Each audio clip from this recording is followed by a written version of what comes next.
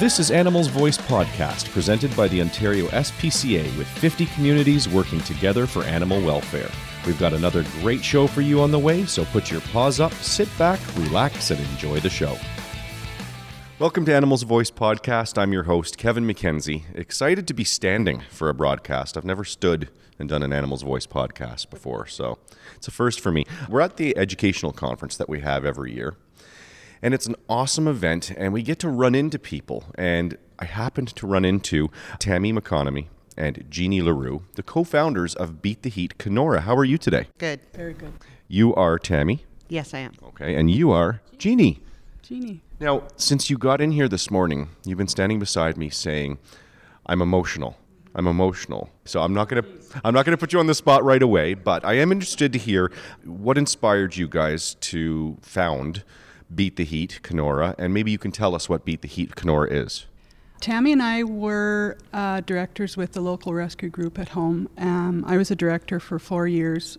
Tammy was the super foster mom with 250 dogs going through her home. And we saw the time and effort and money that goes into fostering, adopting, all that process. And we attended a spay and neuter clinic that was with vets that came up from Southern Ontario. They came up to one of the reserves, to White Dog Reserve, and Tammy and I went as observers, and our minds were blown just to see the whole process. And the feelings of the different people and the dogs, the condition of the dogs, and there's just so much involved with that. You're talking about an experience where on the First Nations Reserve at Whitefish Bay, there was a large removal of strays. Can you describe what that was like? What did you see there? Jeannie and I, being very close in the community and working with them for so long, we got to know a lot of the dogs and the stray dogs, and we had little names for them, the arena dogs. We had our own little definitions. And so doing the feeding program, which was the first step in the process, we had people in the community feeding the dogs twice a day. So they would just put out troughs of food and all the dogs could come and eat. And from doing that, you would drive up in your truck and the dogs would know you were there and they'd all come running. So you'd see a herd of 24 dogs running down a hill to come and get food. They also knew Tammy had pockets full of cookies at all times. I always carry cookies. Well, now I'm excited about the podcast today. Dog cookies. So we got very close with a lot of the dogs. So having them removed from the community. There we go. See with the tears. We get so connected to the people. Yeah, it's very emotional. I think the emotion that you guys are showing right now about this says volumes about the type of people it takes to come together as a community and help out so many animals. If I'm remembering the stories properly, and I didn't have the opportunity to attend myself, it was over 70 dogs that in the end were removed from Whitefish Bay and then found new homes. And you guys played a big part in that. 75 dogs. It was a lot. How does that make you feel? You know, some of these dogs, they would get in my truck and they'd drive around the community with me, and we had our little names for them, and they listened, they were social, they were friendly dogs. It was like giving up your family. Mm-hmm. Can you talk about, you just touched on something actually I want to hear more information about. These are very unique stray dogs, and I don't know if it's because of the community that they were living in, but they're so friendly. They're used to people, yet in some cases they've never been in a house. They've never, seen a DVD player or a lamp. They don't know not to chew the couch. So there's a different level of rehabilitation and I think preparation to get these dogs adoption ready.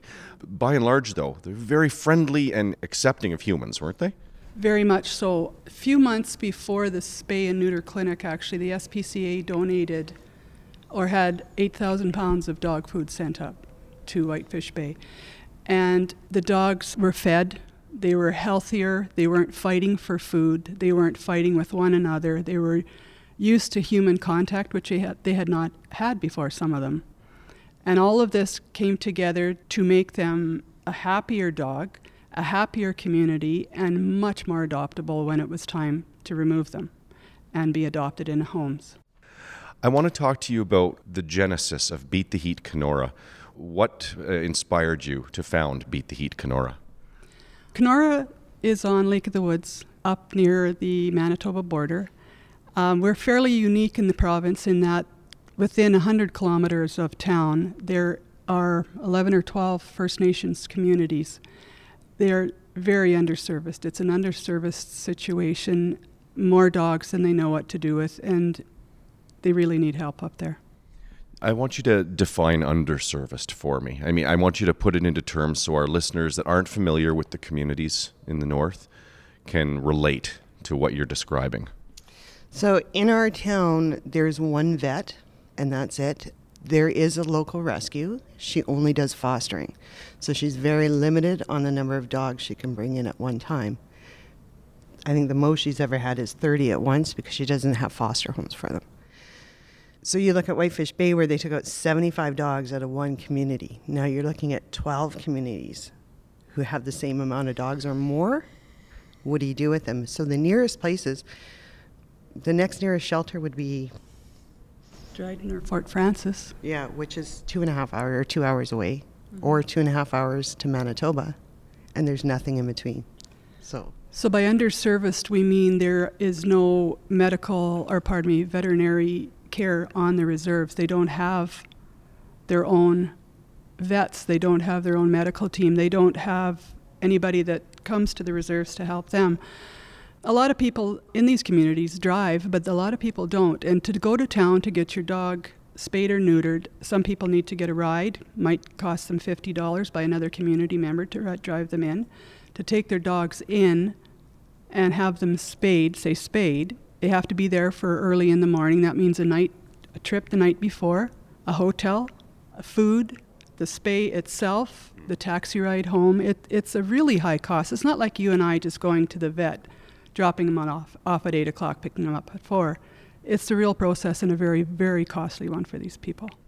What was the reaction within the First Nations community to what happened when the Ontario SPCA and others did that weekend, the removal of 75 dogs?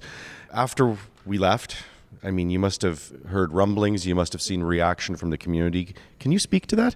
You know, people used to walk around the community with golf clubs or baseball bats, something to protect themselves because they were scared of the dogs. The dogs were hungry. They'd see a person walking in and they'd all run to that person looking for food. So you often see people walking with something, some kind of protection. The dogs would congregate at the school, at the arena, at the health center, where they knew people were going to be constantly. And when the dogs all left, everyone's like, oh, the dogs have gone, but the seagulls moved in. So now we have a seagull issue we've got to tackle. And there was like hundreds of seagulls all over the parking lot. But they did say they found it very quiet in the community. It was kind of awkward for them at first to get their heads around the fact that there weren't all these dogs wandering around. And then it got sort of very peaceful for them. There was that sense that, you know. Yeah, the kids could go out and play and not have to worry. They could go walking or jogging, not worry about dogs following them, looking for something to eat. So it was a different... It was just a profound change for the reserve. Yeah. When you reference that within 100 kilometers of Kenora, there are 11 or 12 First Nations communities. Are the other communities, are they looking in and seeing what happened at Whitefish Bay and kind of putting up their hands and saying, hey, come visit here too? They are now. Yeah, I think that's just because they didn't know where to turn before. Everybody knew that they needed help. They knew they needed help, but they didn't know who to start with. So now this process has been started, so everybody's saying, please help us. Not everybody so far, but it's getting there. I think interesting things in the future for all of us, right? Oh, yeah, for sure. Very exciting and very satisfying, yeah. What's next for Beat the Heat Kenora? What's the future hold? Lots. As soon as we get back from conference, we're going on 2 more clinics with Linda Bolton's team to White Dog and Sabascon. We literally get off the plane, we have a day to ourselves, and then we're gone again for a week. Wow. So we're starting to work with Grassy Narrows, hoping to get in there and get something going. Because If you've ever been in a northern community, you walk in and there's hundreds of dogs roaming all over, and they're all hungry and they're all skittish, scared. When you start feeding them, then they become social. They're eager to please. They're very food motivated, so they'd be easy to train. If there was one thing you'd like our listeners to know about dogs in northern communities, what is it? It's a different world. It's a different world on a northern community.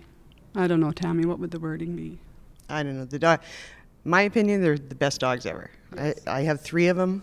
I could have more. Some people talk me off the ledge. If our listeners want to know more about Beat the Heat Kenora, where is there a website? Are you guys on social media? We are on Facebook, Beat the Heat Kenora. We haven't done the website yet. We're working on that.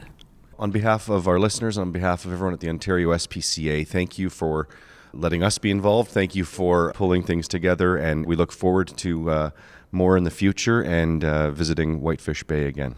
Hope to see you there. Yeah, you'll love it. Thanks for joining me on Animals Voice Podcast as well. And thank you, the listeners of Animals Voice Podcast, for sharing our broadcast, for show ideas, for being in touch. You can find me on Twitter at OSPCAKevin, or you can email me questions or show input at kmckenzie@ospca.on.ca. Until next time, we'll catch you later.